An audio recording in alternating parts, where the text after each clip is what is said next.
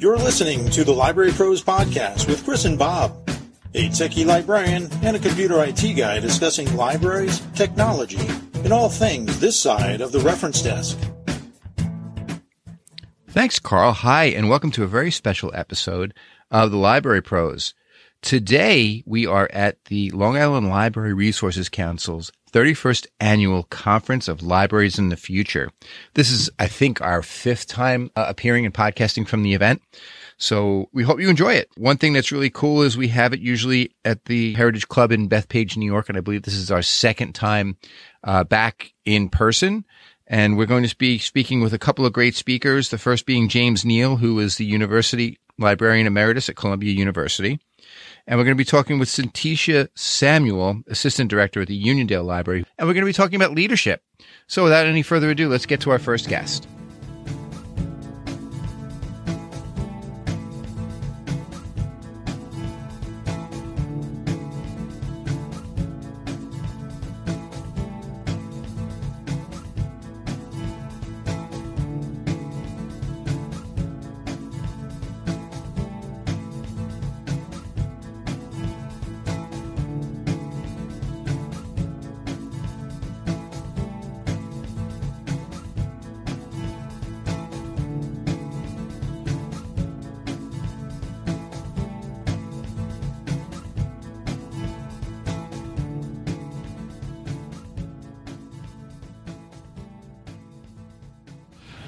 Hi, and welcome to our first guest. We have here at the LURIC Conference, James Neal.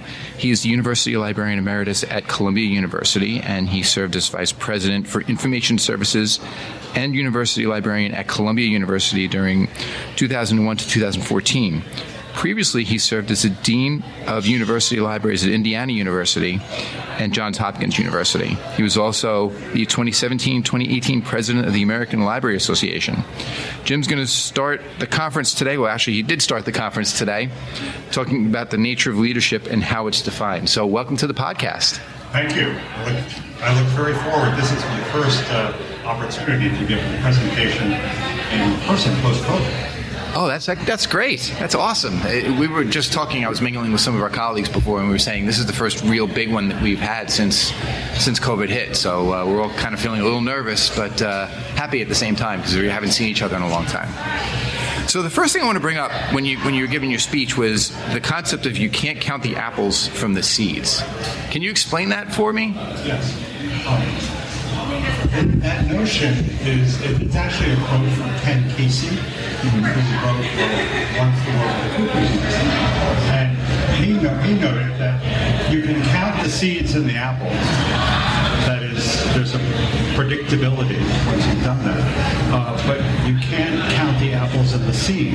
When you plant that seed, you don't know what's going to happen. Whether it's going to survive, whether a tree will grow, whether it will be a productive tree producing a lot of apples. And to me, it was all about the unpredictability of the future. And to me, leadership is understanding that we can't always predict the future, and we need to be agile and ready to provide leadership in a variety of ways, given that lack of insight about the future. Another thing that you were talking about that really, there were two main points that I really gravitated to. One was leadership. Is it a science or an art? And I don't know that there's ever going to be an answer to that. No, I don't think so. And I think I raise that because it is an open question and one that's debated actively in the literature of leadership. The notion that you were born to be a leader, that you have that innate quality to be a leader, versus something you can learn going through training, education, experience to become a leader. And there's two worldviews on that. I tend to think it's a combination. I think there's certainly innate qualities and abilities, but also people can develop those qualities and abilities as well. So to me, it's both a science and an art. So another thing that is talked about ad nauseum when it comes to leadership, are leaders born or are they made? I think, again... Well, that's the science and art issue I raised. Yeah. Is it an innate quality that we have, or is it something we learn and develop over our professional life? some people seem to have instinct too, which makes a big difference with regard to that. So in terms of that, I wanted to ask you how you felt about in terms of the structure of an organization, whether it's a library or a corporation or what have you, the difference between the formal, for lack of a better way to describe it, command structure versus that informal command structure, where you have a director, assistant director, and your department heads versus Sally kind of runs that department even though she's a clerk. How important do you think it is for a leader to understand that informal structure? Well, I think the informal structure is essential to the working of an organization, to the success of a library. If you remember the different models that I outlined, one of them was the bureaucratic model, which is very reliant on organization charts, chains of command, top-down decision-making. The hierarchy and bureaucracy characteristics is something I think we need to let go of and recognize that there is this culture of leadership across the organization, and that different individuals in different ways, at different times, for different purposes, provide the leadership that the organization needs. And that's a good thing. Absolutely. I agree 100%. One other thing that I wanted to touch on, you talked about collaboration, and especially in the library field, it's a field that lends itself towards collaboration. Whether it's within the building, within the library system, within whether it's branches or whether it's a general library system. But one thing that's really kind of interesting in terms of what we focus here on our podcast about with technology is sometimes you'll see the interaction between the leadership of libraries, but you won't see the actual collaboration where they partner on something. And it happens at a lower level. It happens at the middle management level. And a lot of times it happens because of the integration of technology, whether it's your ILS or whether it's somebody building a makerspace or somebody who's doing something where they need that input from another librarian or another tech person from another library. How do you feel about the idea that the technology draws librarians in to collaborate more than that formal structure that's been around since forever? I think technology has been a critical factor, but it's not the only factor. I think we, in the 20th century, we meaning libraries and library workers, have developed strong commitment to collaboration. I call it, you heard me call it Kumbaya, shared cataloging, interlibrary loan, shared systems, and so forth. But to me, that needs to be exceeded, needs to be radicalized. I think there's too much duplication in libraries today, both in terms of collections and in terms of processes, also in terms of technology and applications. And I think we started to see more radical collaboration over the last 10 years, although I think COVID disrupted it, where collections are being stored together, both physical collections in shared facilities, shared collections, and digital collections, which I think are being built much more collaboratively. The development of apps, applications, sharing staff, which I think is perhaps one of the more radical strategies, that is having an individual with a deep expertise in a particular area serving multiple institutions, multiple communities, thus allowing us to extend our resources more effectively to other areas of need. So I think we come out of a tradition of collaboration, but we need to think more aggressively and more systemically about the opportunities for collaboration going forward. Well, it was interesting, building on that, you had talked about acquisitions departments and, tech services and all that stuff, and how you feel it should be more centralized. Yeah, I couldn't agree more. I think regional centers are, to me, the solution, where, and I think school library systems very often have that, but it's less common in public library and academic library settings, where I think as a result of each library doing those things, we tend to have a very thin set of skill sets across those multiple organizations, whereas collaboration, centralization of those functions could allow for more depth, more expertise, and perhaps more effectiveness in serving the needs of multiple libraries. Well, in terms of here in Suffolk County and also in Nassau County, we share an ILS. Yeah. So every library goes and catalogs their material. And if somebody else goes and alters that record, I mean, I'm not going to say I'm an expert on how that works anymore. I'm not. But it seems as though if it was centralized to one place and it was cataloged in a way where it has the same Dewey number across all, and the same Cutter number across all the libraries within that system, it would just make for more uniformity. And not only uniformity, but the freeing of resources. Right, exactly. Each library having a cataloger who does his media, why not have a centralized media cataloging unit and allowing those individuals, perhaps who are freed from those responsibilities, to focus more on digitization of collections, more on serving users. Not that acquisitions and cataloging people don't serve users. That is a very important role that we play. But I think we're missing an opportunity to extend our resources in a very resource-challenged environment right now. And what's interesting is it circles back around to leadership again, where somebody needs to make that initial either suggestion, or if they are in that position where they can make it happen, they have to be able to take that leap and say, yes, this is how we're doing it. Yes. And that's or the cataloging community can also think creatively and innovatively how they approach their work. And that could be a proposal that comes across multiple libraries to multiple directors. And one other thing you had touched upon is that leaders aren't necessarily the director. Leaders aren't necessarily your assistant director or your board. They are leaders, but they're not the only leaders. Correct. And everyone as a leader is a concept which I've held to for decades. And how do you create a culture within that library or that organization that people see the ability to make choices, decisions, leadership to advance their leadership role within the organization and within the wider community. And I think that's an organizational culture matter. Mm-hmm. It breaks away from the organizational chart, which dictates where decisions are made. You heard me use the word chaos. Yes. I think you like chaos. I like chaos. I like chaos, and I like managed chaos. I think it's important that there's a sense of disruption. There's a sense of innovation. There's a sense of risk-taking within an organization, and that type of chaos should not be driven from the top, but should be part of the organizational culture. And I think that's going to be very important to our success and impact going forward. Well, I also think that chaos also, as you said, breeds innovation. I think it stirs the waters to the point where it brings up things that haven't been brought up before. Exactly. And allows for free thought. Absolutely.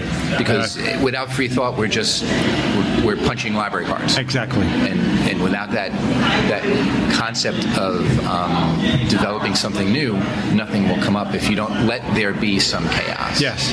Yeah, chaos. As I said, chaos breeds life. Yes, absolutely. I'm watching a series on Hulu. It's about Derek Jeter from the New York Yankees called The Captain. And I don't know the exact quotation, but it's something along the lines where competition eliminates complacency. Mm-hmm. How do you feel that fits into the library world? Oh, I think it's very important. We've tended to be complacent because we've had a built-in, dependable source of revenue, our institution. And as our institutions have faced, as our communities have faced financial challenges, we've had to be creative, really creative, in managing stable or reduced resources. I think, as I said several times in my presentation, we need to make the move from resource management to resource development. We need to gather funds from a variety of sources in our community, whether that be grants or whether that be foundations, whether that be federal grants, donors, which I think is an undeveloped area in many libraries, tends to fall on the shoulders of the director or a development director and not more widely within the library organization. And so I think that, and entrepreneurial, how do we leverage our assets? How do we make money off the things that we have? I don't know if you're familiar with the Project Muse. No. Project Muse was mid-1990s at Johns Hopkins, working with University Press. We began to make humanities and social sciences journals available electronically. and most of that work has been done in the science and medical field up to that point, and it became a hugely successful business, and half of the net revenue from that business was used in the library's budget. One of the most beautiful libraries in the world, the Peabody Library in Baltimore. It's just an absolutely brilliant space. And we would run it as a library during the day and lease it out every evening and every weekend for social events, for weddings. And we had enormous revenue off of leveraging one of our assets, beautiful space. And at Columbia, we had something called the Center for New Media Teaching and Learning, which was working to develop online learning capacity and capabilities, and that became really important during COVID. But we were gathering regularly grants and donations and building working relationships with academic departments so they would co-fund the development of courses that supported their curriculum. So all of those represent examples of entrepreneurial work that I think libraries need to embrace. And libraries do, even here in Suffolk County, Nassau County, where we're in the public library world, we have some beautiful buildings. Yes. And I don't know how it fits in with charters and being not-for-profits and all that other stuff. That's something that, the lawyers would have to work out.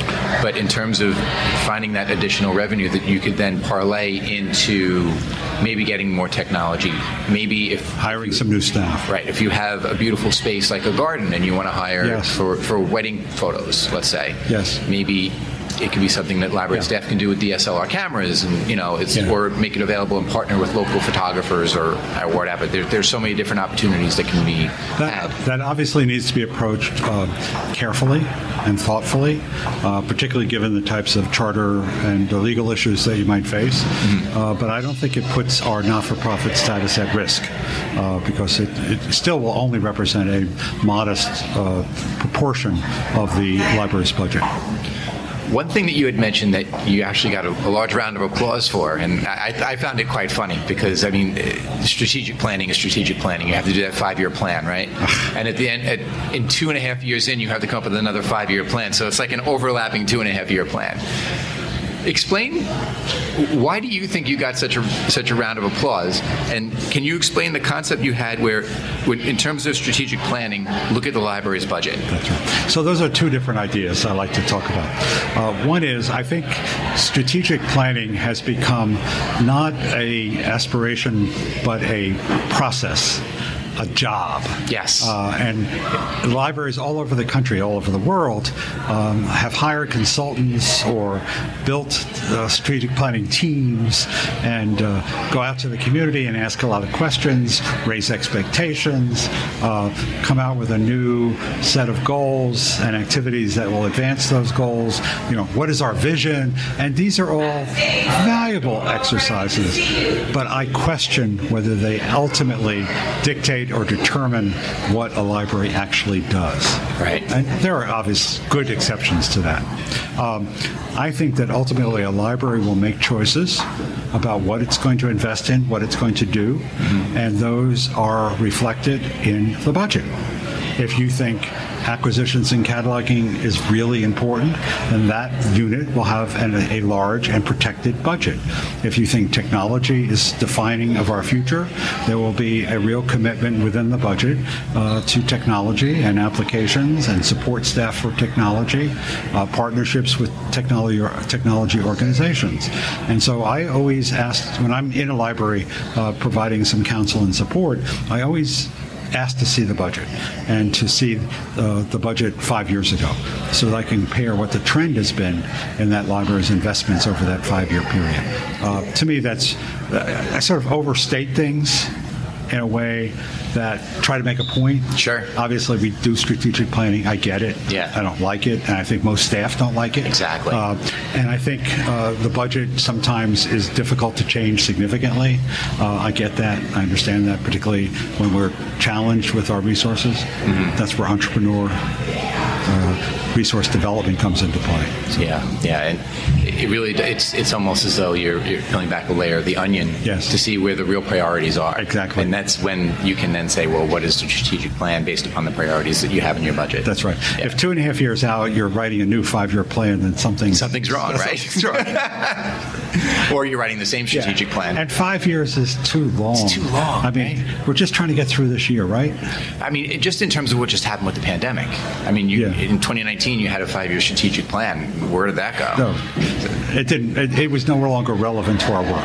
Exactly, and it transformed our profession as well. Exactly. So now a new 5-year plan is going to be based upon what happened in the last 2 or 3 years, and it may not apply in 2 or 3 years. Yeah, I think that I find more relevant the things that I said about user expectations. They want to be social. They want to be successful. They want to be productive. They want to have good careers, et cetera, et cetera, et cetera, through all the things that I outlined. And to me, that's our strategic plan. How do we translate our content and our services, our infrastructure, our technology, our applications into the success of our user communities? Right. That to me is what it's all about. Right. In terms of, instead of having some type of strategic plan, have goals, realistic goals, short-term goals, midterm goals, and try to hit those instead. And the other thing I often object to with strategic planning is that it ignores the library workers, the library staff. It doesn't build understanding, respect, support for library employees, library staff. And to me, that's a real shortfall in a lot of our strategic planning. Because those are the people that are doing the work to make that happen. Exactly. And a lot of times, not necessarily in every organization, but I'm going to be really broad and generalize, the workers are left behind. Yes. They're seen as fodder for whatever that plan is. Yeah, do what I say. Exactly. Yeah, we'll set your goals and you'll achieve them. Exactly. Autocracy. And then I'll reward you. Yeah, exactly. Carrot and stick. Yeah. Yeah. Which is unacceptable. In this profession, absolutely, yes. Yeah. Absolutely. Well, James Neal, thank you so much for coming on. I appreciate you speaking with us, and we'd love to have you on again to delve into this further. Okay, thank you. I really appreciate the opportunity. Thank you.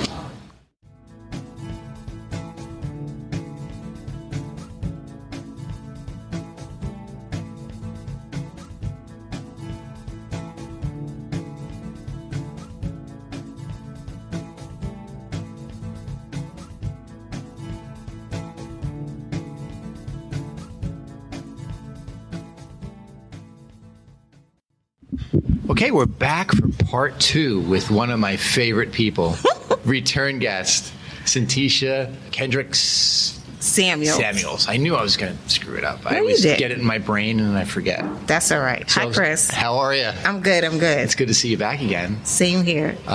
So great conference so far, right? Yes. I really enjoyed James Neal. Yes. And it was, and even the Weinberg, Dr. Weinberg. Dr. Weinberger.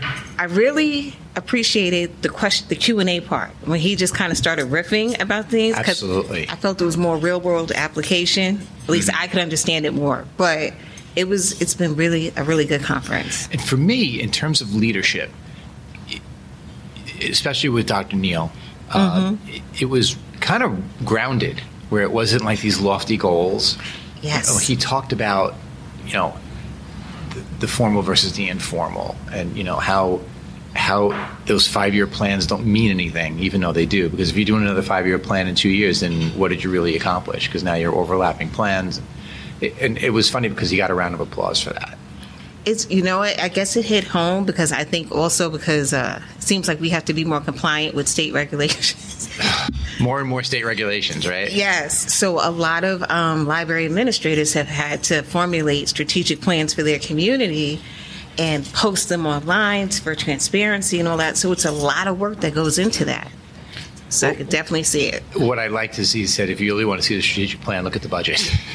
Because that's where the rubber meets the road, right? Yes, exactly. And that's what I really like about him, too, talking about James Neal. Because even I found myself doing a lot of self-reflection in terms of the type of person I am. And then when it comes to leadership, I saw things that I think I excel at, but then things I need to work on. Especially when it comes to collaboration and stuff. Well, we had talked about collaboration when he was on in the last segment. And, librarians are really good at collaborating, but it's not, and and I'm not dissing administration, but it seems as though on the administration level, there's less collaboration. Yeah, you have directors lists and you chat, like, who's closing for snow, and you have your meetings at NLS, National Library System, for those who aren't from Long Island, or SCLS, Suffolk County Cooperative Library System. But in terms of real collaboration, it happens at the mid-level. So, like, I can only speak from my experience with the technology, because we created the technology forum and all that other stuff, and we have those meetings and where there's a lot of collaboration across libraries, sharing what we're doing, maybe even recruiting IT people or tech librarian people to come teach at other libraries, or just sharing resources. And it probably is that way too with the different associations through SCLA and NCLA, where they talk at the mid-level and there's a lot of collaboration there. But there isn't a lot of collaboration at the top, and I think that's where there needs to be a little bit more in terms of resource sharing, and maybe having meetings and sharing the resources, kind of like he was talking about with acquisitions and tech services and stuff like that. I can see that, but I can also see why probably there isn't, because I feel like at the top, those directors, they're more beholden to those trustees. Yep. And the taxpayers in their community, and the responsible use of public funds, things like that, where they have to put that before everything else. So they can encourage it with their staff, because we have those organizations like NCLA and SCLA where we can all work together, but the staff isn't at the board meeting answering questions from the public and from the trustees. And you see, that's the interesting part, not being in library administration.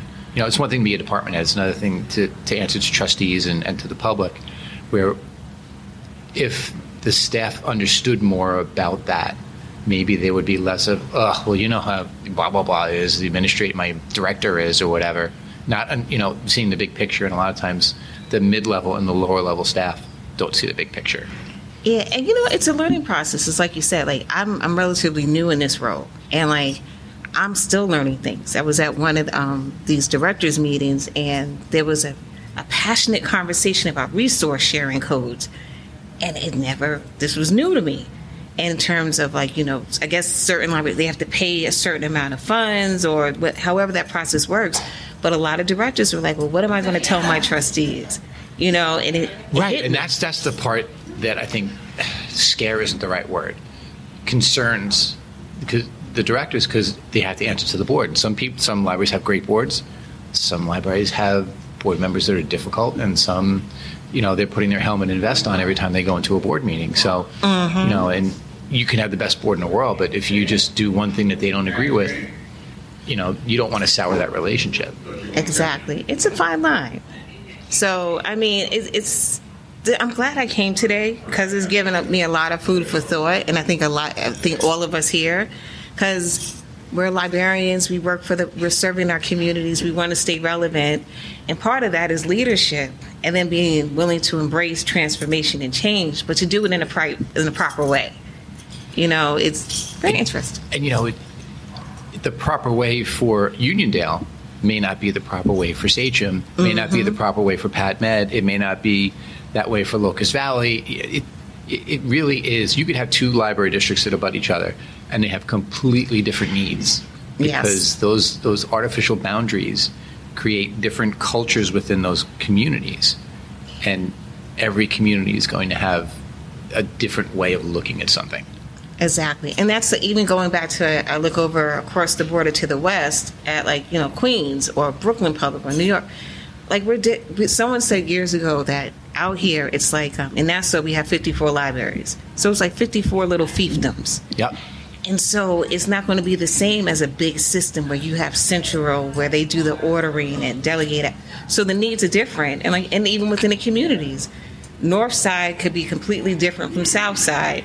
Correct. So it's various factors at play. Yeah. And so back to that whole sharing and collaborating, I think administrators can do it to a certain degree. So it's almost like compartmentalizing, knowing you have to deal with your board and all that other stuff.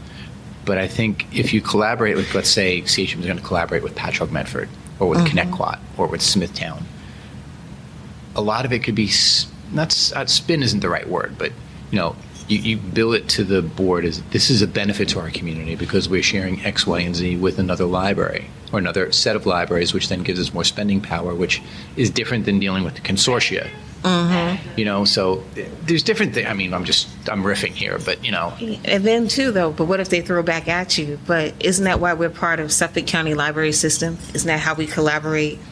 Right, exactly. So it's a double-edged sword, right? Yes. You're damned if you do and damned if you don't. Yeah. But the whole idea, I guess, so collaboration does kind of belong mid-level then, right? Because me as a department head, yes, ultimately I do have to answer to the board and to the public. But it's easier because that's what the administrators do. They run the interference for us in a way. Exactly. Because even like when I think back to, because I was head of team services and working with, we did a battle of the books between us and Freeport one year, which was a ton of fun. My friend Michelle Samuel, she was...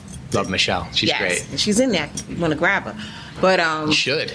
But something like, and it looks good. Like you bring in two groups of kids together. They're talking about books, something productive. And they're meeting people they wouldn't ordinarily meet because it's outside of their, like a better way to describe, their little kingdom, right? Yeah. And then, was it a lot of funds being used? No. It was almost $0 spent, but it was great. It's a pizza and some drinks and little trophies from I think Oriental Trading. Yeah, exactly. So it's different when you're in the trenches. I do believe it is easier than when you're. I don't like saying at the top, but when you're. Yeah, I get you. I totally understand. It's not the top, but it's the administration. I mean, that's why it's such a. It's the word I'm looking for to describe it. It's such a. It's a hard word to describe. I'm not going to say that it's the top. I'm not going to say it's the hard job. I'm not going to say any of that other stuff. It's where the buck stops. Yes. Right. It's where the buck stops. So if you make the mistake at the end, it's always like, okay, if my managers screw something up, my name is still on the door. Exactly. We were just talking about that at our lunch table with some administrators. I won't say any names, but. And one person said, it could be a great idea, whatever, but sometimes if you don't take the proper steps and it comes back to bite you in the behind, so to speak, it's going to fall on the director's lap. The other person who recommended it is not going to say, well, this was really me, but it's that person's responsibility. Yeah, because at the end of the day, you are the physical embodiment of the library to the board. So it could be, Chris screwed this up really bad. It doesn't matter. Because here I am as the director, and I have to account for it. Because this person was under my, lack of a better way to describe it, under my command or under my supervision. Yes, exactly. So, I mean, it's like your career path. A lot of people want to rise to the top, but you got to be careful what you wish for sometimes, right? Yes. So, it is what it is. Well, you know what I like too about Dr. Neal's approach? He talked about all the different types of leaders. I mean, we all laughed when we saw the autocrat. Because we all, in one time in our career, worked for an autocrat. But some of us have a little bit of the autocrat in us. Right, exactly. Yeah, so am I doing that? Oh, maybe I am. So you have to have that point of reflection and say, maybe I need to tweak. But it was also interesting. There was another one that was passive, and one where I don't know what the representation of the word was, but it was the person that works alongside. And he almost painted that as a weakness. I remember servant. Then there was laissez-faire. I think it was servant and laissez-faire. Yeah. Okay. So servant was he almost built that as a weakness. But honestly, if you're leading by being out front and doing like everyone else does, when you can, obviously, because you're not doing all the admin stuff, I think that sets the tone. I'm a firm believer in that. Like, for example, during the summer, we do Island Harvest. And I really, everyone pitches in, but I feel like that's my baby. And because of COVID, it's been grab and go, meaning that we're outside the library, under a tree, in the elements. And for me, I wouldn't feel right asking staff to stand out in 85-degree heat, 100% humidity, and I'm in my office in the air conditioning. Right. So I'm out there sweating with them the 3 days a week. And I'm tired, and by August, I'm stressed out. But for me, that's me serving the community, and then also working with my staff. Right. I'm not going to ask you to do something I wouldn't do. Correct. Which I think, to me, that's a positive. Well, it's a thing that I subscribe to, because in the makerspace where I work, I'm not going to ask them to do anything I wouldn't do. And if it's a difficult patron, I'm the first one that says, are you comfortable? Because I will come out and do it. Mm-hmm. And when you do have to ask them to do something that you know, because you were in the trenches, that this is like the worst thing to do, and it came from someplace else, and it has to be done, and there's no getting around it, I honestly feel like the guys that work for me, I can say that because it's mostly all men in my department, I'm generalizing, they will feel the same way I do, but they're like, you know what, Chris really, he hooks us up and he takes care of us, and I know he'd do this too, so it's okay. See? And that's, I think, the difference. It is. It's payoff. You know, and you want, and then too, there was another type of leader where I felt like it had a little bit of a negative, like paternalistic or almost like. Yeah. It's like being the mom or the dad. Yeah, or almost like a cult-like type of thing. Like, yeah. I forgot what the term was. Yeah. Which you got to be careful of. But it's like loyalty does mean something. Right. If it's balanced. But it can't be loyalty to the point where they think you're the best thing since sliced bread and there's nothing else. Yes. I mean... And then they won't work with anyone else, or it's... Right. Or if you decide, you know, your career path is taking you to another library, now what are they all going to do? And they think it's the end of the world. And, yeah. Because, I mean, as much as we're happy where we are, you never know where your path is going to lead you. Exactly. You know, I've known a few savvy directors who seem to... they may go to another library, and their people follow them eventually. Exactly, right? How does that happen? How do you make that happen? It takes skill and patience. It's like, we joke, we call it pilfering. But, you know, or we rescue people, or, you know. Oh, that is funny. It's like, you know, rescuing somebody from a bad situation or whatever. No one left behind. Exactly, yeah. But it is interesting, and it's good to go to conferences, even a mini one-day conference like this, where we can take that second and be reflective. As long as the speaker isn't hitting you with 100 different things in, 2 minutes. To be reflective, to actually say, am I that person? Am I this person? What am I missing? That's a good idea. Maybe I should try doing something like that. Exactly. And that's really what I'm taking away. Because, I mean, and I freely admit it, like, my career, I've mostly been a lone wolf, especially... You've known YA librarians, especially back in the day. You had to. You had no choice. Yeah, you had to do everything. So I have to actively work at collaborating as opposed to saying, I know what I want to get done. Let me just do it because I know I'm going to do it. It's not like that. And we're supposed to be a team. And then the whole idea of mentoring people and things like that. Yep. I count it a privilege, a blessing that at least now I'm at this point where I could do that. But I just have to check myself.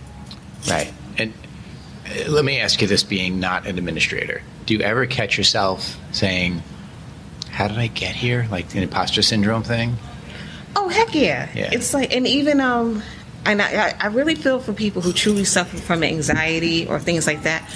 Maybe I do, but I don't know. I probably have an unhealthy way of coping, whatever. But the only time... Too much gardening? I think maybe that. It's like, why is she outside with packs of cow manure around her? But... the only time I really felt like anxiety or stressed out was when I was entering this role, because I felt like everybody else was pushing me into it, but I was like, is this really me? But it was wild. I got over it. But yeah, and at some point, if you're fortunate enough in your career, it's almost like riding a wave, and you say, oh, they want you to take on this next role.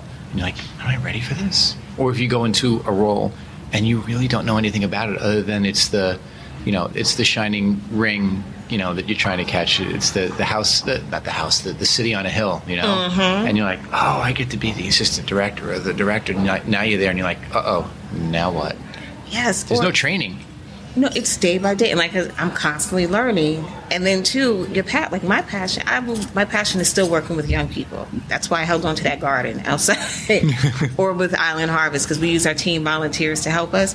But I find myself envious of my colleagues who are content. They're okay if they're retiring after 30, 40 years, and they're the YA librarian or the head of children's whatever.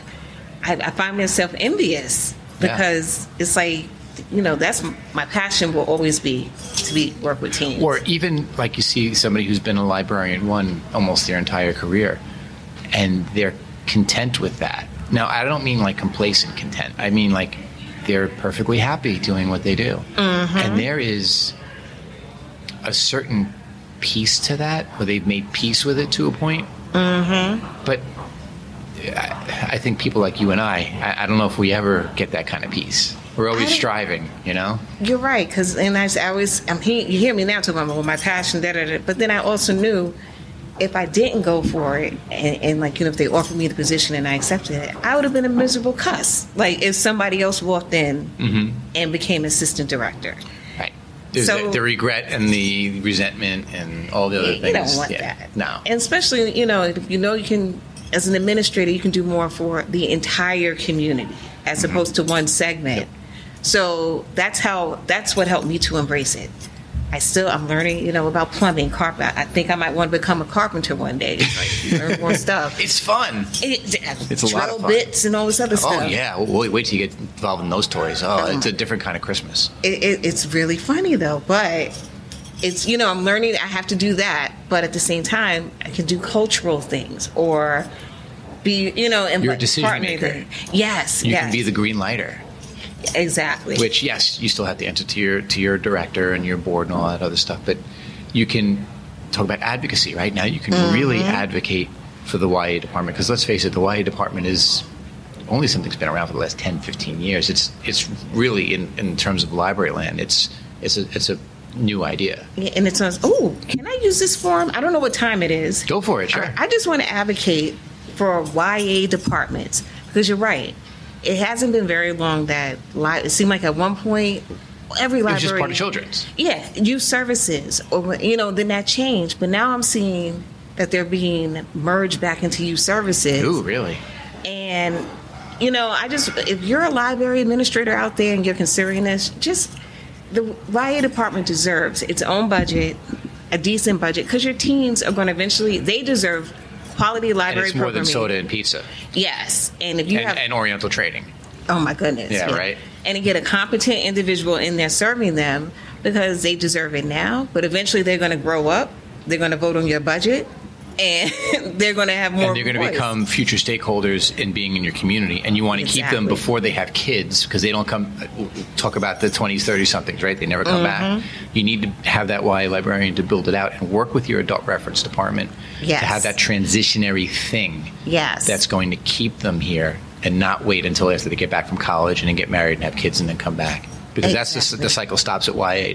They don't transition to adults. Yeah, they disappear. Yep. So, you know, it's so much involved. So I just want to say young adult services are very important, and I hope they don't go the way of the dodo bird, you know. Let's hope not. I hope not. Can we just maybe for a second say that maybe part of this has to do with civil service, maybe?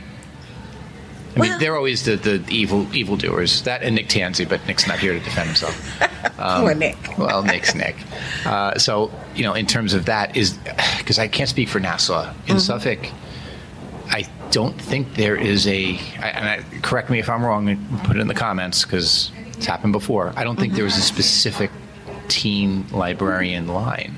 Oh, I see what you're saying. No, there isn't. It has to be crafted and molded and sculpted from, like, maybe you're an adult librarian, maybe you're a children's librarian. Because even just think in terms of your degree, right? I can't work in children's. I don't have the certification. I didn't take those extra classes. But there's nothing for YA. So library schools out there, are you listening to us? I think Queens has the closest. They had one. It might have been youth services certification. Class. Yeah. And it was 4 classes. I'm missing one. I tried to go back to get the last one. I was trying to save money. But anyway, that's another story. But you're right. Like for Nassau Civil Service, because I know at least in Suffolk, you have the children's librarian list. Yes, there's a children's list, yeah. There's just a straight librarian 1 list and a librarian 2 list. Damn. The only time you can really craft it is in the canvas letter. So you specify you're looking for someone with experience or a desire at least to work with grades 6 through 12 or whatever your teen services is. So it is a problem because, civil service is an issue. Because you may get people who check yes, even though you're working with 6th through 12th graders. Do you know about this, pop culture, whatever? And some people just want a job. They just want a job. And they say yes. And it's like you're wasting your time and they're wasting their time. It's very frustrating. Yeah, absolutely. But yeah, teen librarians, YA librarians, whatever. I mean, I don't even know. There's so many different terms of art for them now. Yeah, I mean, just for librarian, I didn't know there were user experience librarians. There's so many different ways librarians go now. That it's like now there's makerspace librarians, there's technology librarians. I guess we kind of manufacture these titles, right? Mm-hmm. Because we live, and for those who are in association libraries that don't have the civil service requirement, it makes it easier to do those titles. Mm-hmm. But I think in terms of how, first of all, you craft your civil service letter, and then how you delineate, as long as they're within that title, librarian 1, librarian 2, you can give them whatever title you want. Yeah, because it doesn't matter to civil service. It doesn't matter. And I think we've all heard stories of librarians being transferred within a library, and someone may be up, well, I'm a reference librarian. Well, no, you're a librarian 1. Right. So I could put you in the children's department. Ideally, you wouldn't do that to a person. Right. But see, we can't do that in Suffolk unless they have the certification. Okay. But there's always that other duties as assigned designation, right? Oh, my goodness, always a loophole. So the certification, see, that's cool. At least you have to have that certification in Suffolk. I don't think you have to have it in Nassau. Really? You probably get more points on a test, I believe, but it's a general test. See, now I got to ask questions. It's just See that? Yeah, and there are many ways Suffolk County is a bit more advanced than Nassau. And that's always the discussion when we're talking as Suffolk librarians. Oh, Nassau has it so much easier because its training and experience is a blah, blah, blah, blah, blah. Meanwhile, when you hear some of the stories that come out of Nassau County, you're like, no, they don't have it better than us. Mm-hmm. We have it less worse than them. Because, at least the one test is a written test. Mm-hmm. But then Suffolk County went ahead and we're going hyper-local on this. But Suffolk went from the 2 tests being training experience to being a written test. I took your librarian 2 test one time years ago. That was a horror. Was that before they changed it to how we have ours? Because I had to have a calculator. So it was training and experience, and it went to a written test, and that's where we're at now. So it's basically it's the one test, but with that terrible list of scheduling. Jamie works before Bob, but after Tim, and Tim only works Tuesdays and Thursdays. Like, this isn't the LSAT. Oh my God! And then you have to do budget questions. So it's the one test with budget questions and scheduling questions. I don't like that written test. I like training, and the only reason why I like training and experience is because someone sat down and told me how to fill it out properly. And they told me they used to work for civil service, and they told me the tip. I'll share it. This person told me if you go to the website under job duties, you print out the description. Use those specific words. Use the words. Because that'll give you more points for the people scoring. Because librarians don't score it. Right. Those are those words will give you more points. Yep. It's wild. Civil service. So for those of you who don't work in civil service out there in library land, don't think that the grass is greener. Because no matter where you go, the grass is not greener. Nope. Every place has its pros and cons. Absolutely. And wherever you go, I hope you try to add a garden to it. Exactly. Oh, my goodness. Are we good? I think we're good. Okay. So thanks for popping on and chatting with it. All right. Take care. We have come to the end of another episode of the Library Pros, and we thank you for listening. If you have any questions or comments on this or any episode, click on the Contact Us form on our website, thelibrarypros.com. Visit us on Twitter at The Library Pros and on Facebook at facebook.com/thelibrarypros. Don't forget to tell a friend or colleague and subscribe on Apple Podcasts, Google Play, Spotify, iHeartRadio, or wherever you listen to podcasts. Special thanks to our podcasting engineer, Dean Meyer. Remember, the opinions stated by the Library Pros and their guests are solely those of Chris and Bob and are not those of the Sachem Public Library, the Emma S. Clark Memorial Library, or any other library. See you next time. You've been listening to the Library Pros Podcast. The Library Pros are brought to you by Pipit Productions and by the Library Pros themselves, Krista Cristofaro and Bob Johnson. Special thanks to Sachem Public Library for providing space for this podcast. Until the next turn of the page, I'm your announcer, Carlton Welch.